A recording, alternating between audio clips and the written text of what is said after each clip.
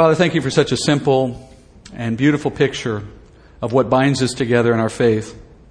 Your death for our sake, your return for our glory. We remember that here tonight, Father, and we thank you for it. In Jesus' name I pray. Amen. Matthew chapter 6. There's an old joke about a pastor whose sermon ran too long on a Sunday, and finally a man in the service just got up and left before the sermon ended. And when he walked outside the church, a bystander said, "Oh, has the pastor finished?" And the man replied, "Oh yeah, he's finished, but he hadn't stopped talking." And I kind of feel like I was guilty of making that mistake last week in my sermon. So I'm going to give you a little time back today. We're going to look at chapter 6 today, but just the first few verses. And I want to start tonight by remembering how chapter 5, how that dovetails with where we're going now in chapter 6. So in chapter 5, if you remember, Jesus was exposing the Pharisees' wrong teaching about the kingdom.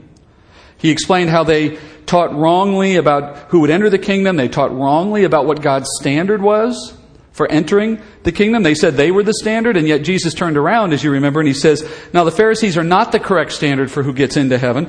Instead, your standard for how you get into heaven is God himself. God is our standard. That is to say, we are to be perfect as our Heavenly Father is perfect. That's how we ended chapter 5. That's the standard for getting into the kingdom, and you obtain that by faith alone in Jesus Christ. But it also is the standard for our conduct while we await the kingdom. And that's what leads us into the topic of chapter 6. That is, what is our proper understanding of righteous conduct now as a believer? And just as the Pharisees were known for teaching a false notion of the kingdom, they were also modeling a false way of living out righteousness by their behavior. So what Jesus does in chapter 6 is warns his followers not to follow their example in how they practiced righteousness, just as he asked us not to follow their teaching about righteousness. That's what we're doing in chapter 6. We started last week briefly in chapter 6, verse 1. I'm just going to start there again, just to reset what we're looking at. Look at chapter 6, verse 1 for me. This is an overview, really, of what Jesus is going to address in the whole of the chapter. He says, "Beware of practicing your righteousness before men to be noticed by them. Otherwise, you have no reward with your Father who is in heaven." He says, beware of how you practice your righteousness before men. Now, as I said last week, by necessity, we are always practicing our righteousness before both men and God, because generally speaking, there's always somebody watching us, and certainly God sees everything. So, obviously, when he says we're not to practice our righteousness before men, it's not the problem of people watching us that is the concern. What he says is that there's a right way and a wrong way to do that, to practice your righteousness before men. And the wrong way is to live out your Christian witness so as to be noticed by men. That is, they're your audience, not God. So to put it simply, it's wrong to pursue the approval of people rather than to pursue the approval of God. And those are mutually exclusive, by the way, because what God approves and what men approve are diametrically opposed and always will be. So Pharisees, as an example, they sought the approval of men. By and large, that's who they were playing to. That's the crowd they were trying to appeal to. And therefore, Jesus said the reward they received was an earthly, man-made reward. In the way that they practiced righteousness, they received things like political power. They received earthly wealth. They received worldly praise. And that's what they sought. But in this chapter, Jesus begins by warning us, don't do that.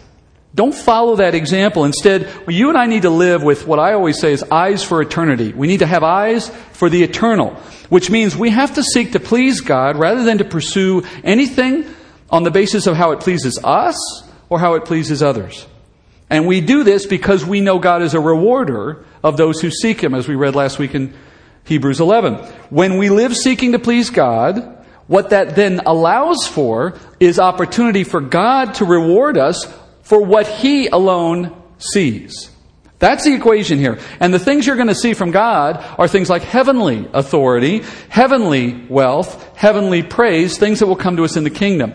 And if that's a new concept for you, don't worry. We are not going to leave it undefined. Down the road as we go through this chapter, we're really going to explore this in detail, piece at a time, because Jesus gives us 6 examples in this chapter of how the Pharisees had taught wrongly about practicing righteousness, and how they should have been seeing it, how we should have been seeing it. And in each case, he'll talk about reward, and we will have a chance in the course of that to explore this concept more deeply.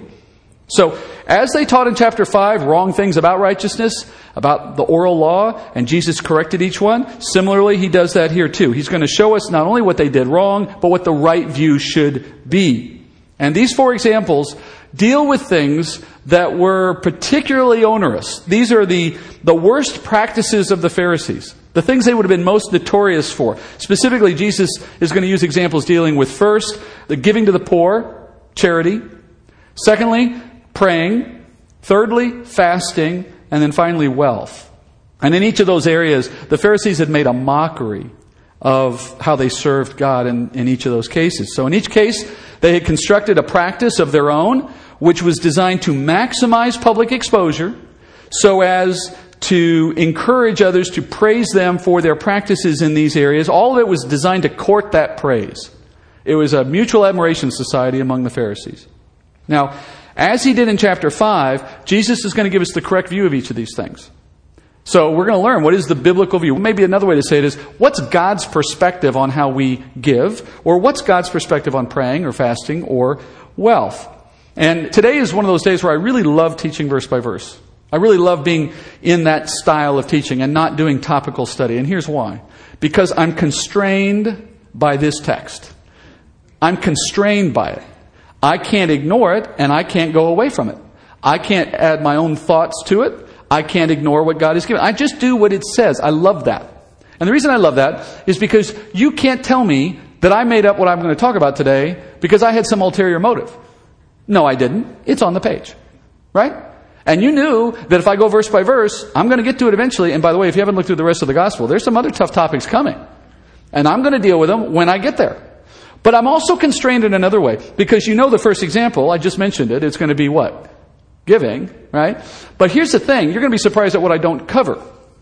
Because I know what you're expecting. And when you don't get what you're expecting, the reason why is because that's not what he talks about either. So if Jesus doesn't talk about it, I'm not going to talk about it because that's not what I'm here to do. I'm here to talk about what he talked about, not what I want to talk about. And that's the constraint I'm talking about here. So listen to what he says. Don't start to filter what you're about to hear based on prior experiences with pastors talking about giving. Most of it was nonsense. If it's anything you've seen on TV, it was nonsense. Okay? We're going to look at these examples the way Jesus wants us to look at them. And as we study them, we're going to learn about the problems of the day that Jesus lived, what was going on in Israel. We're going to learn the history. But more importantly, we're going to understand how not to make the same mistakes that the Pharisees did and the people of Israel were doing at that time. We're going to get a better understanding of God's standard of service for righteousness lived out. We know what his standard for entry into the kingdom is, perfection. What's his standard? How does he see righteousness lived out? Because that's the standard we want to use, remember? We want to know what God's standard is and meet that standard. We don't want to meet some earthly one that we made up for ourselves because it makes us feel better. Because that good feeling goes away when you stand before the real judge.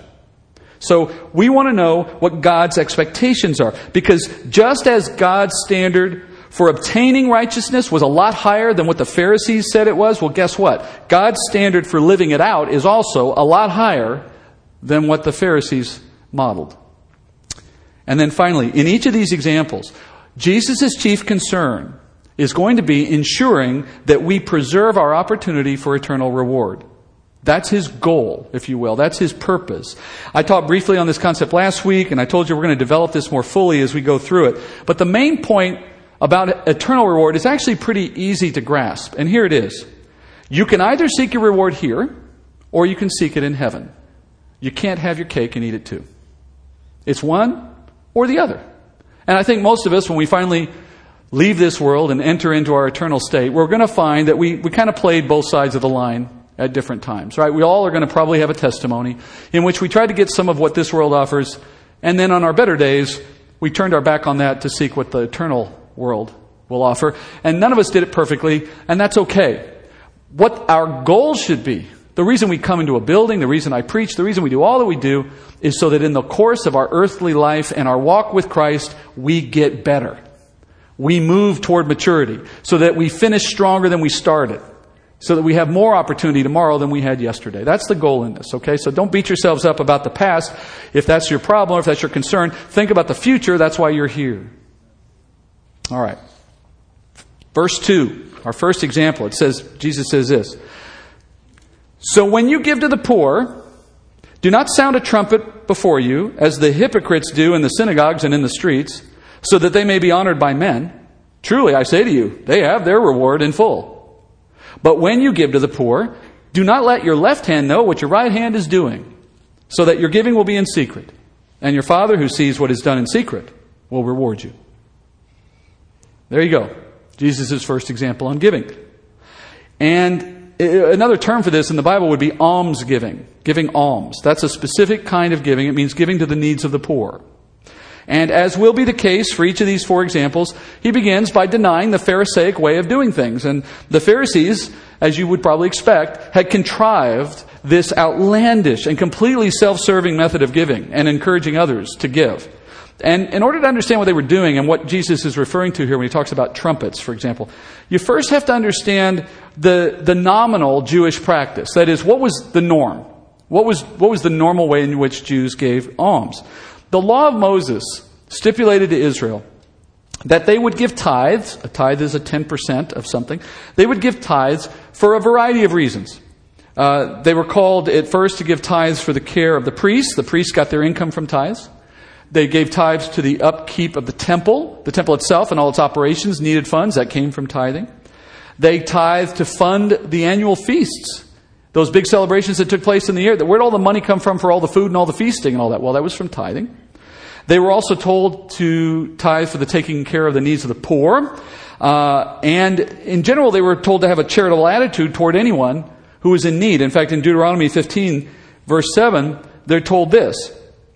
If there's a poor man with you, one of your brothers, in any of your towns in your land, which the Lord your God is giving you, you shall not harden your heart nor close your hand from your poor brother, but you shall freely open your hand to him and shall generously lend him sufficient for his needs in whatever he lacks. Now you may notice the word lend in that command, right? It wasn't necessarily the case that we always had to give. We just had to be generous in meeting needs one way or another. That was the sense, that was the heart of what God wanted for his people. But the Lord also commanded Israel to tithe, specifically, into a general fund for the welfare of the needy, for the most vulnerable in Jewish society. He says this in Deuteronomy 26:12. He says, when you have finished paying all the tithe of your increase in the third year, the year of tithing, then you shall give it to the Levite, to the stranger, to the orphan, and to the widow, that they may eat in your towns and be satisfied. One of the myths of the church in terms of this topic of tithing is that we are to tithe. Well, there's nothing in the New Testament that says we have to tithe. Christians do not have to tithe. Tithing is an Old Testament biblical requirement for Israel out of the law. And the biggest misnomer is that it's 10%. Do you know how much Jews had to tithe? Close to 30, between 20 and 30%, because they had multiple tithes for different purposes. So the irony is, if someone tells you you're supposed to tithe because Israel tithed, what they're saying is you got to give close to 25 to 30% of your income. I mean, the whole thing has been completely distorted by people who just want your money. The truth of what the Bible says for the New Testament giver is something very different, which we'll talk about later when we get there, because that's not the topic today. All right, so that was the background on what the law required. Now let's talk about the history for a second.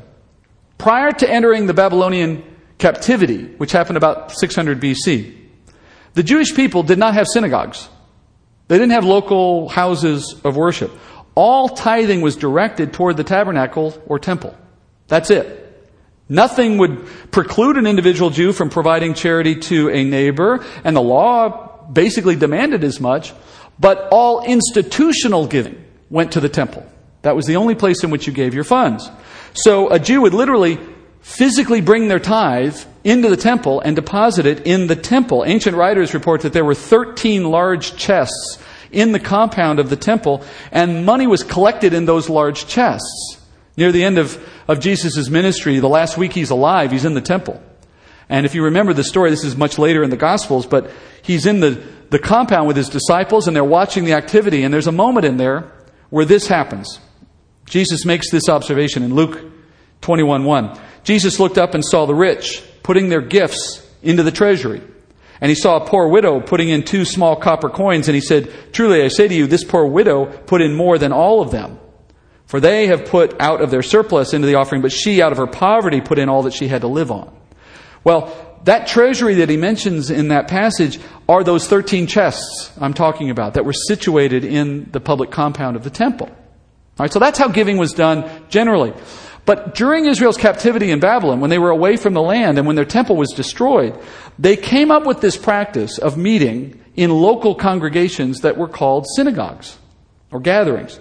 And together they began to bring their tithes to those same gatherings, because where else were they going to take them at that point? There was no temple.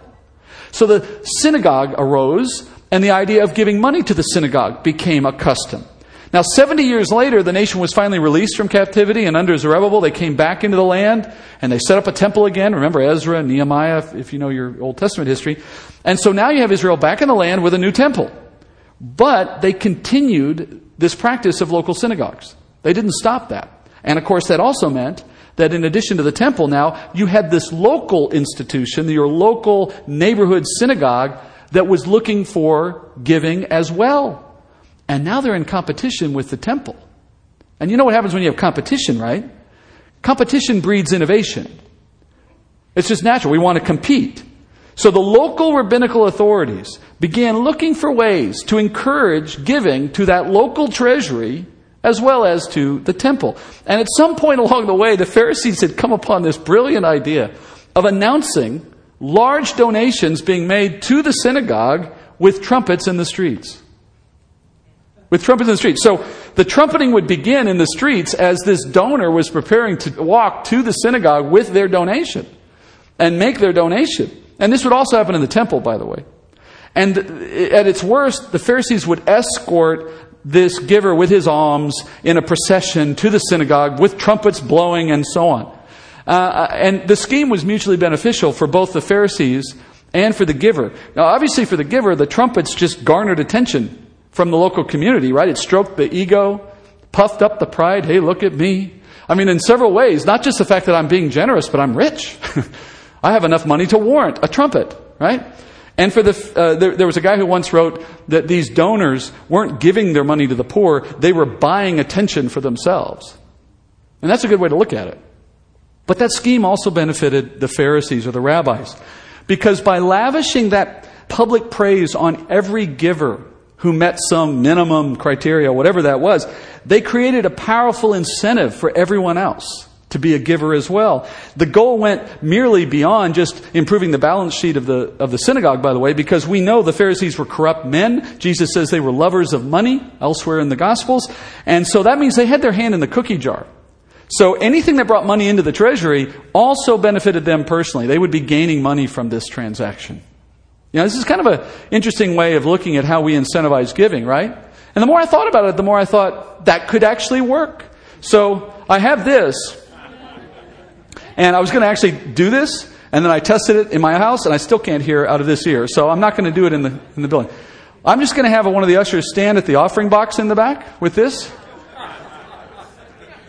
Now, for a minimum of $500, we'll give a short blast. No, I'm just... Now, see, you're laughing at this. That's how they did it. Now, what would you think if you watched this happening? Right? Wouldn't you be rolling your eyes? Oh, God. There's Solomon again. Boy, he loves the trumpets, doesn't he, honey? Every time he wants to give his money, here comes the trumpets, you know? That's how they did things. In verse 2, Jesus says what God thinks of people who give to the poor in this way. He calls them hypocrites. Hypocrites. The Greek word for hypocrite comes from a root word in Greek that means to act on a stage. And I think that's a really good way to understand hypocrisy. It's pretending to be something you're not, like an actor pretends when they get up on the stage.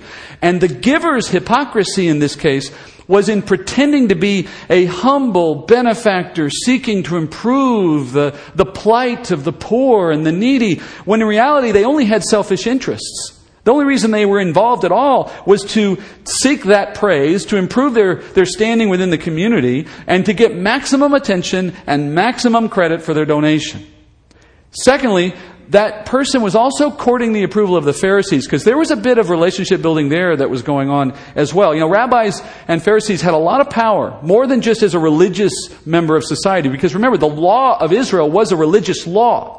So a Pharisee was more than just your priest or your pastor or whatever. He was the local magistrate. He decided if you could get a divorce or not. He decided whether you were guilty of crimes under the law or not. So if you were ingratiating yourself to him by making large donations and getting your little trumpet, then you built a relationship that could pay off later should you need to skirt some law and stay out of trouble. We call it political donations today. In their day, it was done this way. Now, the Pharisees are also hypocrites here. And their hypocrisy was in pretending to be encouraging everyone to obey God's commandment to give to the poor. But in reality, they were manipulating people into giving. And they did it for their own enrichment. The trumpets didn't increase public concern for the poor. I mean, you can see this, right? Just because Joe Blow walks down, I didn't mean a pun there, but just because so-and-so walks down and you're blowing trumpets for them, doesn't make the rest of us go, oh, honey, we really should be having a bigger heart for the poor, shouldn't we? Look at him. He has such a great heart for the poor. Nobody was fooled. Everybody understood what was going on. Complete joke. All it did was pressure everyone to give money or be shamed when your donation came with the absence of trumpets. You know, I mean, the silence spoke as much as the trumpets did, really. It was extortion. It was a big extortion scheme. And by the way, if you're not paying attention, that's exactly what's going on in the church right now. I'm not going to get on my soapbox as much as I dearly want to, but I'm pretty sure I'm preaching to the choir on this one. But all the nonsense is in the church everywhere you see today, focused on money, on this ridiculous claim that if you give money, you get money. Who gets rich in that scheme? It's not you, all right? But they tell you that's how God operates. If you've ever bought into that, even one iota, you need to back up big time from Satan's latest lie, because that is not in the Bible. It's the contrary to what the Bible says, and it's being used by men whose hearts are intended to manipulate the sheep into making the wolves rich. We knew that, right? Well, it didn't start here. We're not inventing anything. The Pharisees were masters of the game long before we came along. Because of their hypocrisy, though, Jesus says each of these groups, the givers and the Pharisees who encourage this nonsense, both of them, he says, have received their reward in full. The reward he's speaking about here are those earthly gains that each group obtained through this unholy alliance. So the Pharisees, what did they get? Well, they got the money that they dearly wanted into the treasury, and what the giver got was all that public attention that they bought, basically, with their donation. Jesus says, both you guys, you should consider yourselves fully rewarded for your behavior, because there ain't going to be any additional reward for you in heaven, even should you make it there. That's God's economy. Now, if you and I wanted to play devil's advocate, that's always a terrible thing to say in church, isn't it? But you know the phrase. If we wanted to play devil's advocate for a moment, we might say this. We might say, well, wait a minute. There was a donation made. I mean, the poor are benefiting from this. You know, you're encouraging giving. I know it's got this bad side to it, but at least there's money showing up, right, Steve? What's the big deal? All right, well, think back to chapter 5 for a minute, what we learned in chapter 5. We learned in chapter 5 that you don't have to commit murder in order to be in violation of the 6th commandment, right? And you don't have to cheat on your spouse to be in violation of the 7th commandment. Jesus said, if you just hate, or if you just have lust in your heart, then when you face the Lord on your judgment day, you are going to be found equally guilty of those commandments. You see, it's bigger than just the action. What we learned was God cares both about the letter of the law and the spirit of the law. And as the Pharisees proved in the last chapter, it is possible to keep the letter of the law and still violate the spirit of it. And if you violate the spirit of God's law, then any technical compliance with the letter of the law that you may be able to point to counts for nothing. It counts for nothing if you're still violating the Spirit. In fact, it goes this far, friends.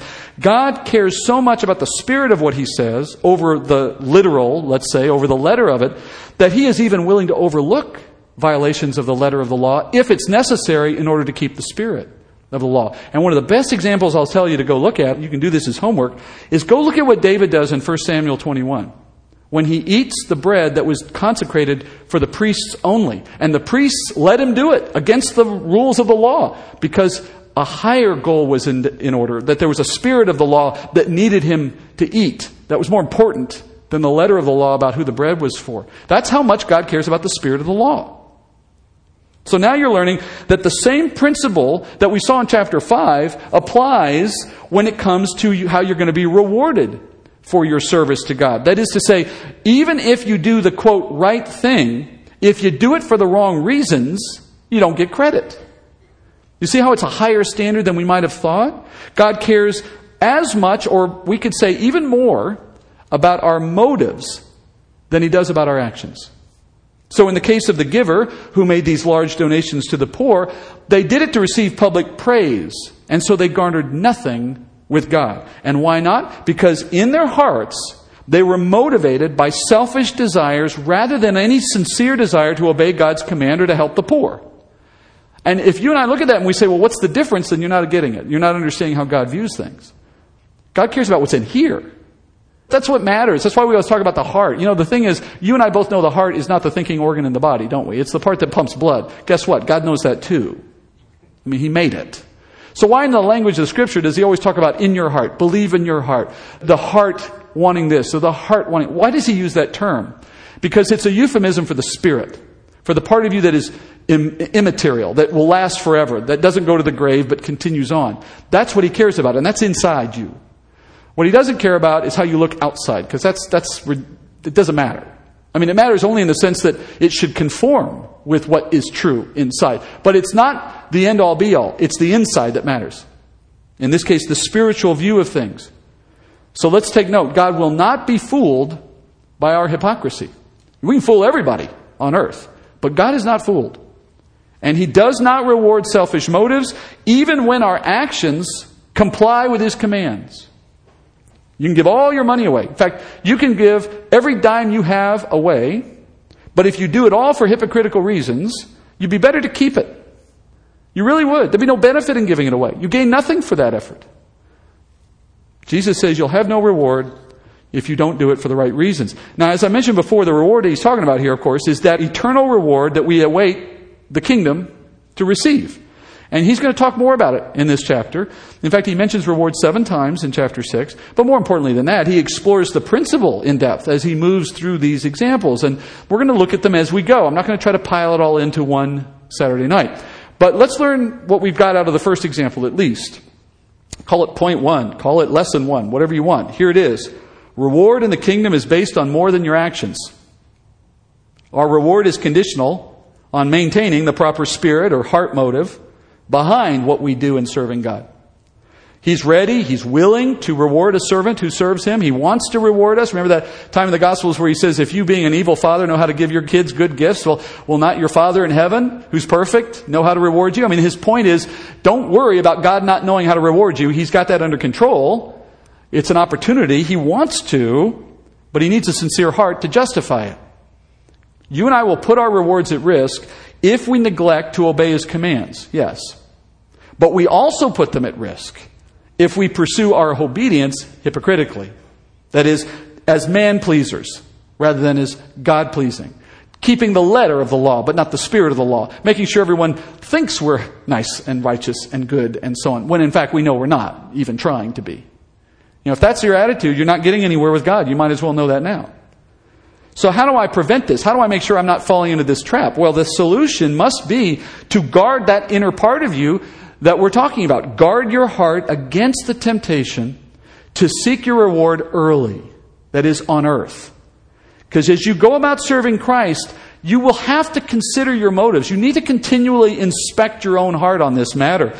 And you have to be honest with yourself. That's probably the single biggest challenge. Can you honestly tell yourself when you know you're being hypocritical? A lot of people have become so blind to their own hypocrisy, they don't even see it anymore.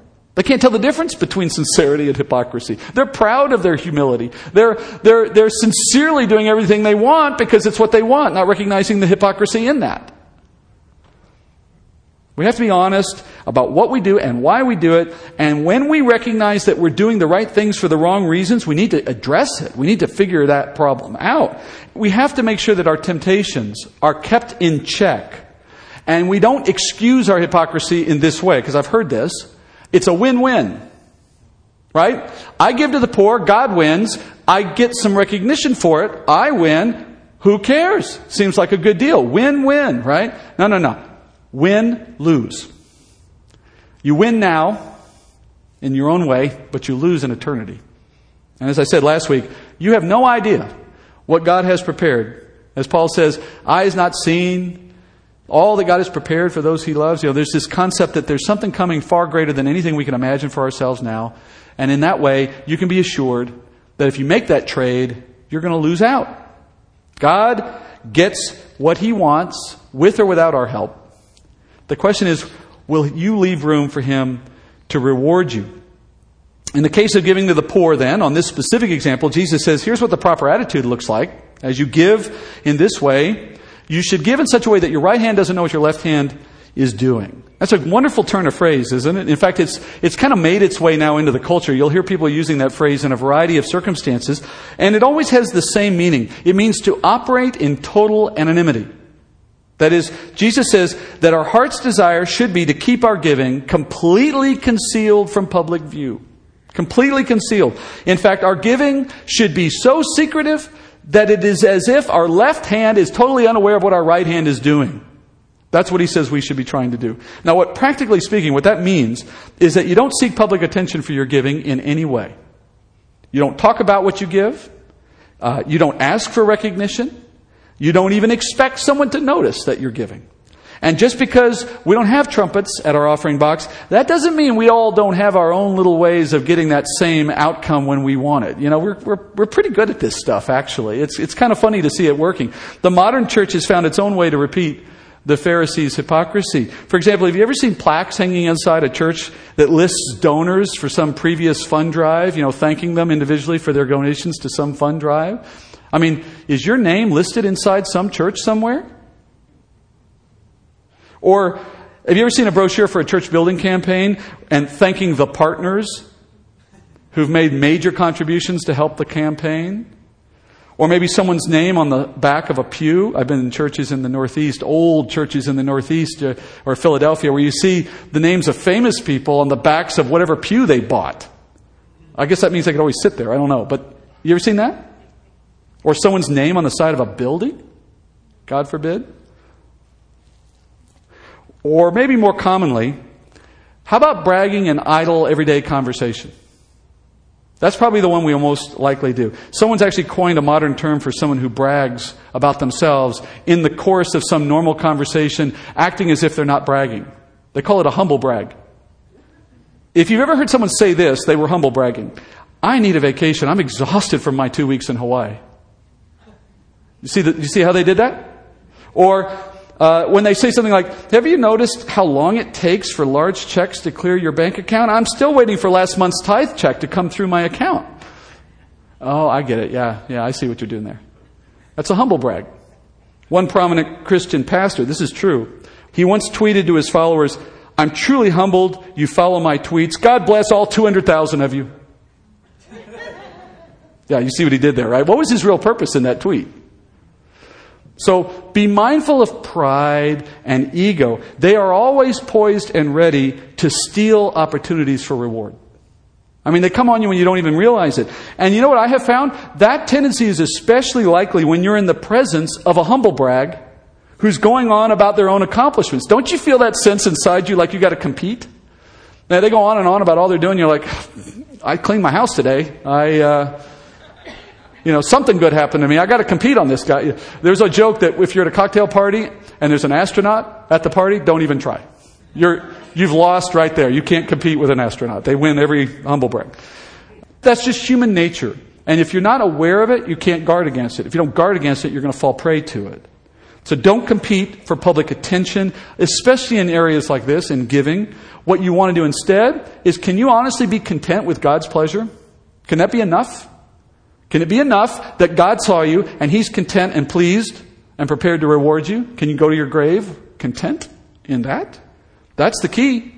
That's the key to preserving, maintaining your eternal reward. Pure motives. And Jesus says this, and this is probably the best insight you're going to get tonight. Jesus says the best way to keep your motives pure is to stay anonymous. Because this is how it works. The moment your check hits the bottom of that box, or you click donate online, forget it ever happened. Just drop the thought in your mind. No one ever knows what you did, and you'll never talk about it again. Say nothing, expect nothing in return. If someone offers you something in return, don't even accept it.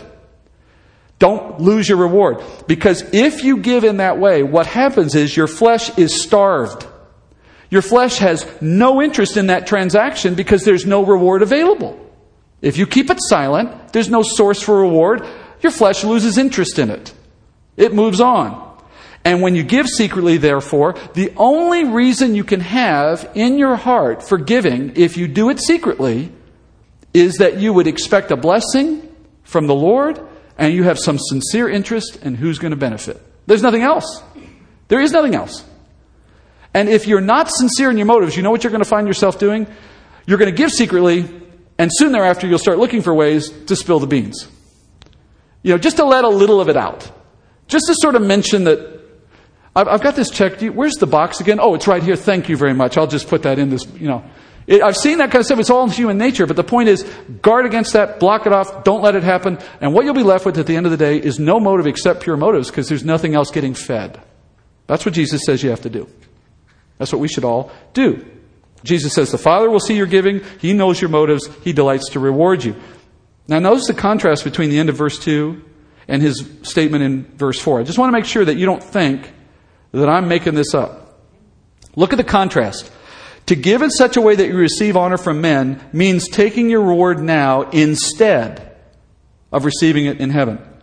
And the point isn't whether you actually receive anything, it's just the fact that you expected something that kills the reward.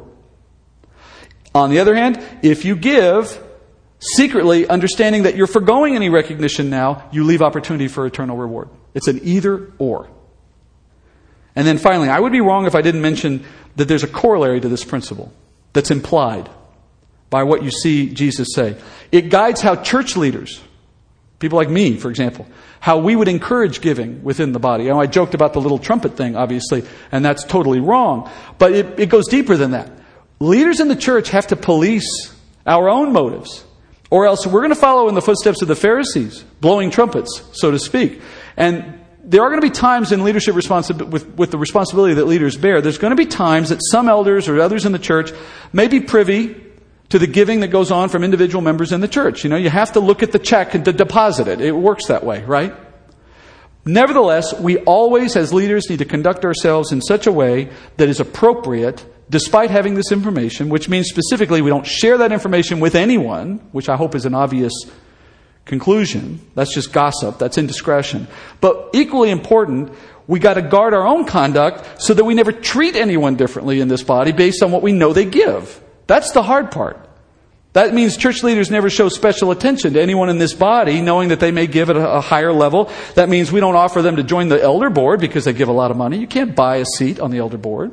And it means we don't reserve seats for them here. We don't reserve parking spaces for them outside. We don't give them special invitations to dinner or the ball game. We don't favor them in insider information about major church ongoings. We don't put plaques on the wall. We're not going to put their name on, but we should not put names on buildings. You see the instinct there, right?